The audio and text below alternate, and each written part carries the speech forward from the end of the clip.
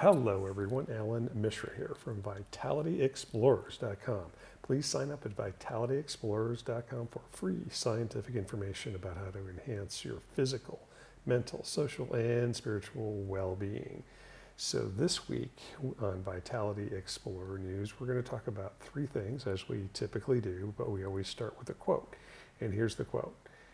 Quote, "Nothing can dim the light that shines from within."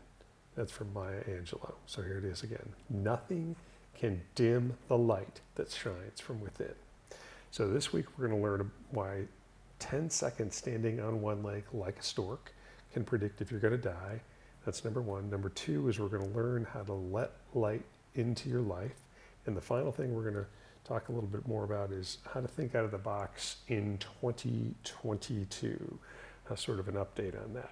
An announcement here is Vitality Explorer News is next week I will be traveling to Cambridge, England, and be delighted to be giving two lectures there, one on how to enhance your vitality and the other on my platelet-rich plasma research in tendinopathy. And audio recordings of both of these will be available for Vitality Explorer News paid subscribers on the Substack site. So check that out and look for that next week. But let's jump right into now why 10 seconds of standing on a single leg like a stork can predict your mortality. Now, when I read about this, I was pretty staggered. I know that balance is important, but I had no idea how important. I want to start with the conclusion of a very interesting study, which we're going to go over in a little more detail. And here it is, quote, "The ability to successfully complete a 10-second one-legged stance is independently associated with all-cause mortality and adds relevant prognostic information beyond age, sex, and several other clinical variables." So being able to stand on one leg is associated with all-cause mortality, which means all reasons for dying. Now, balance, we know, rapidly declines as we age, especially after age 50, and this can lead to falls and other serious health issues. But I got to tell you, we almost never consider our balance as a wellness parameter until we lose it. Now, reading the data from the paper convinced me that we should be adding more balance work to our exercise plans, especially as we age past 50. Let's go into the data, because this also applies to anybody at any age. If you're really young and you're playing sports, you know balance is incredibly important. If you're in your 30s or your 40s, you take it for granted, and you should not. Because when you get into your late 40s and 50s, you start to lose your sense of balance. In your 60s and 70s, it rapidly declines. So the study we're going to talk about in detail looked at 1,702 individuals. And it was really pretty simple. Each person was asked to complete a 10-second one-legged stand like a stork. And again, you can look at the details of this on the Vitality Explorer News Substack site, which I encourage you to go to add your comments or to read the details and read the abstract from the full paper. So people who participated, these 1,702 people who participated, were then either classified as a simple yes or no. Could they complete it? And then they were followed for a median of 7 years. And they found that those individuals that failed the test, those people who could not complete a 10-second stork stand or one-legged stance, had an 84% higher risk of all-cause mortality or risk of dying. This was highly significant to a p-value of 0.001. So they have something called a Kaplan-Meier curve in the paper, and it's sort of who's alive and who's dead. And if you look at it in terms of over time, it is pretty clear that the people who were unable to do this had a significantly higher risk of dying compared to those who could complete the task.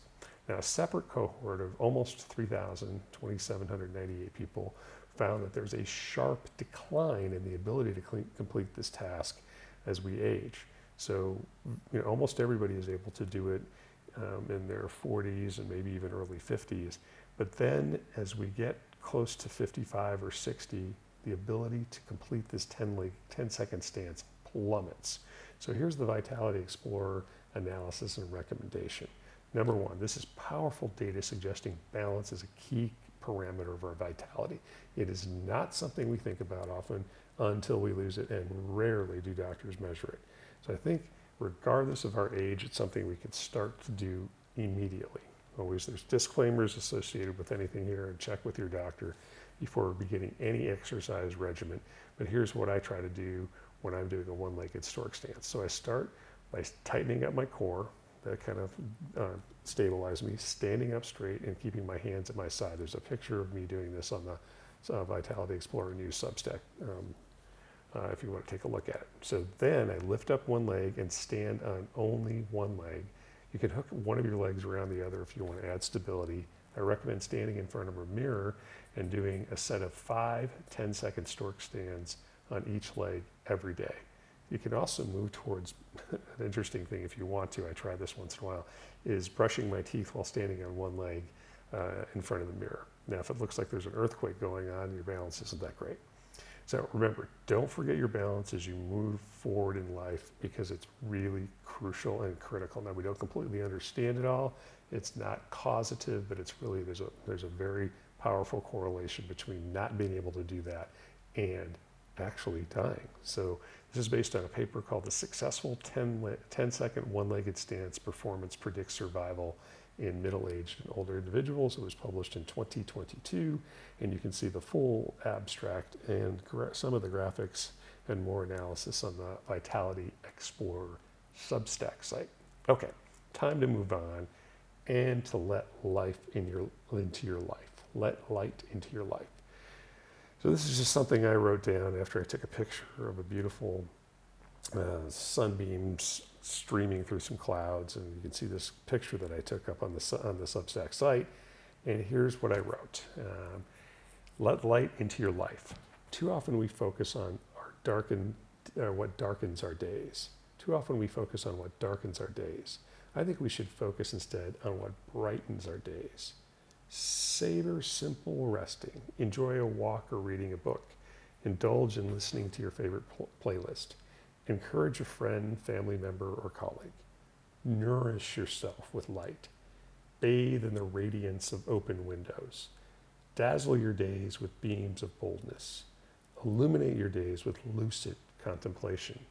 Be brilliant with your one precious life. Let light run wild in your dreams. Let light accelerate your hands. Let light bend around your sharp edges. Let light slow the sands of sadness. Let light lift your laughter. And finally, and most importantly, bring light into the life of others. Bring light to barren paths and make them shimmer. Bring light to the difficult days and make them dance. Bring light to the trying times and make them twinkle.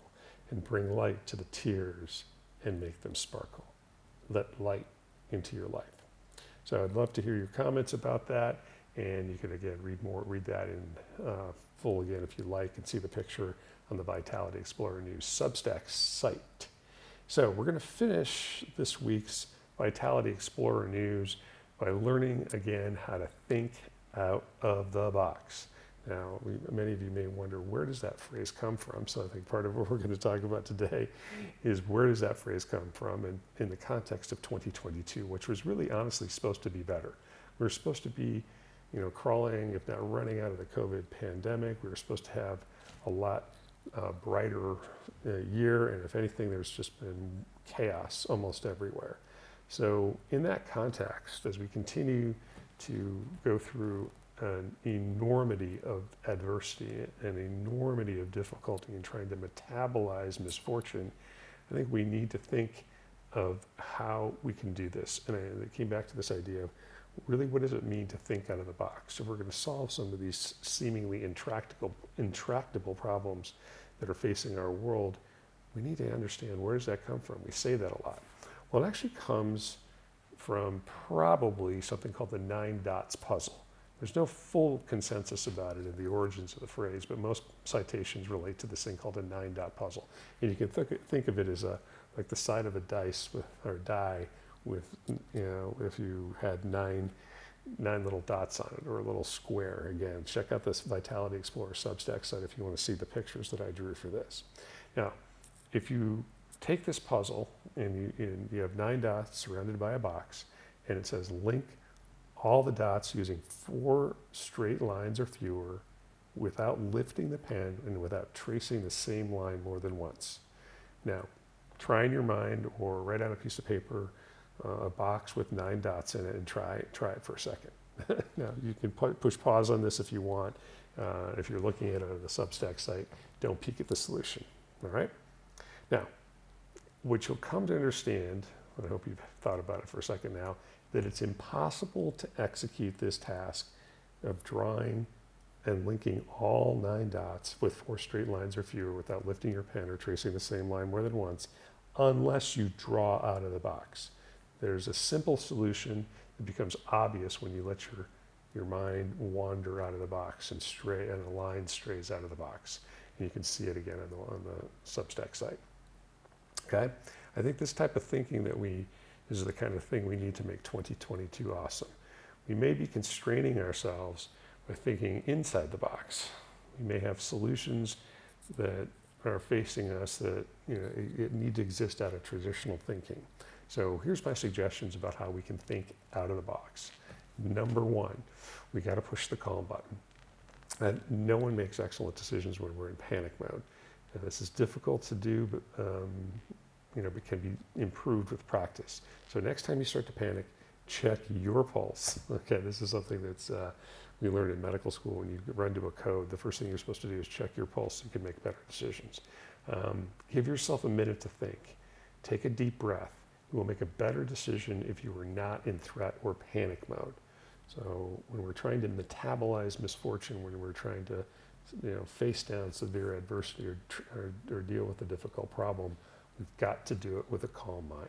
Step 2 is to suspend your disbelief about possible solutions. Think for a moment about why a proposed solution could work instead of immediately judging the idea. It's something that is done a lot at Stanford Biodesign. Just throw up a whole bunch of ideas. Don't judge the ideas to start. Again, it's a very difficult thing to do because we too often like to jump to judgment. We can easily identify the problems with almost any solution, but fail to sometimes recognize the value in certain approaches. So suspend your disbelief. Consider a wide range of options, then and only then proceed to action. And step 3 is to stop expecting other people to solve the problems. Stop complaining and start solving difficult problems. Live in the arena and sweat it out. Swim in the sea of uncertainty. Expect to be wrong and be okay with failure. Just get up and continue pushing forward in spite of not getting it right for the first time. All right? So that's my primer on how to think out of the box. I hope you've enjoyed this week's Vitality Explorer News podcast, where we learned how to standing 10 seconds on one leg can predict if you're going to die. We talked a little bit about how to let light into your life, and again finished with how to think out of the box. So until next time, as always, get out there and dare to be vital. And if you're enjoying what you're listening to, please give us a 5-star rating on Apple Podcasts, and you can subscribe to the Vitality Explorer News via vitalityexplorers.com or on the Vitality Explorer News Substack site on the web. All right, thank you again for listening, and enjoy the rest of your week.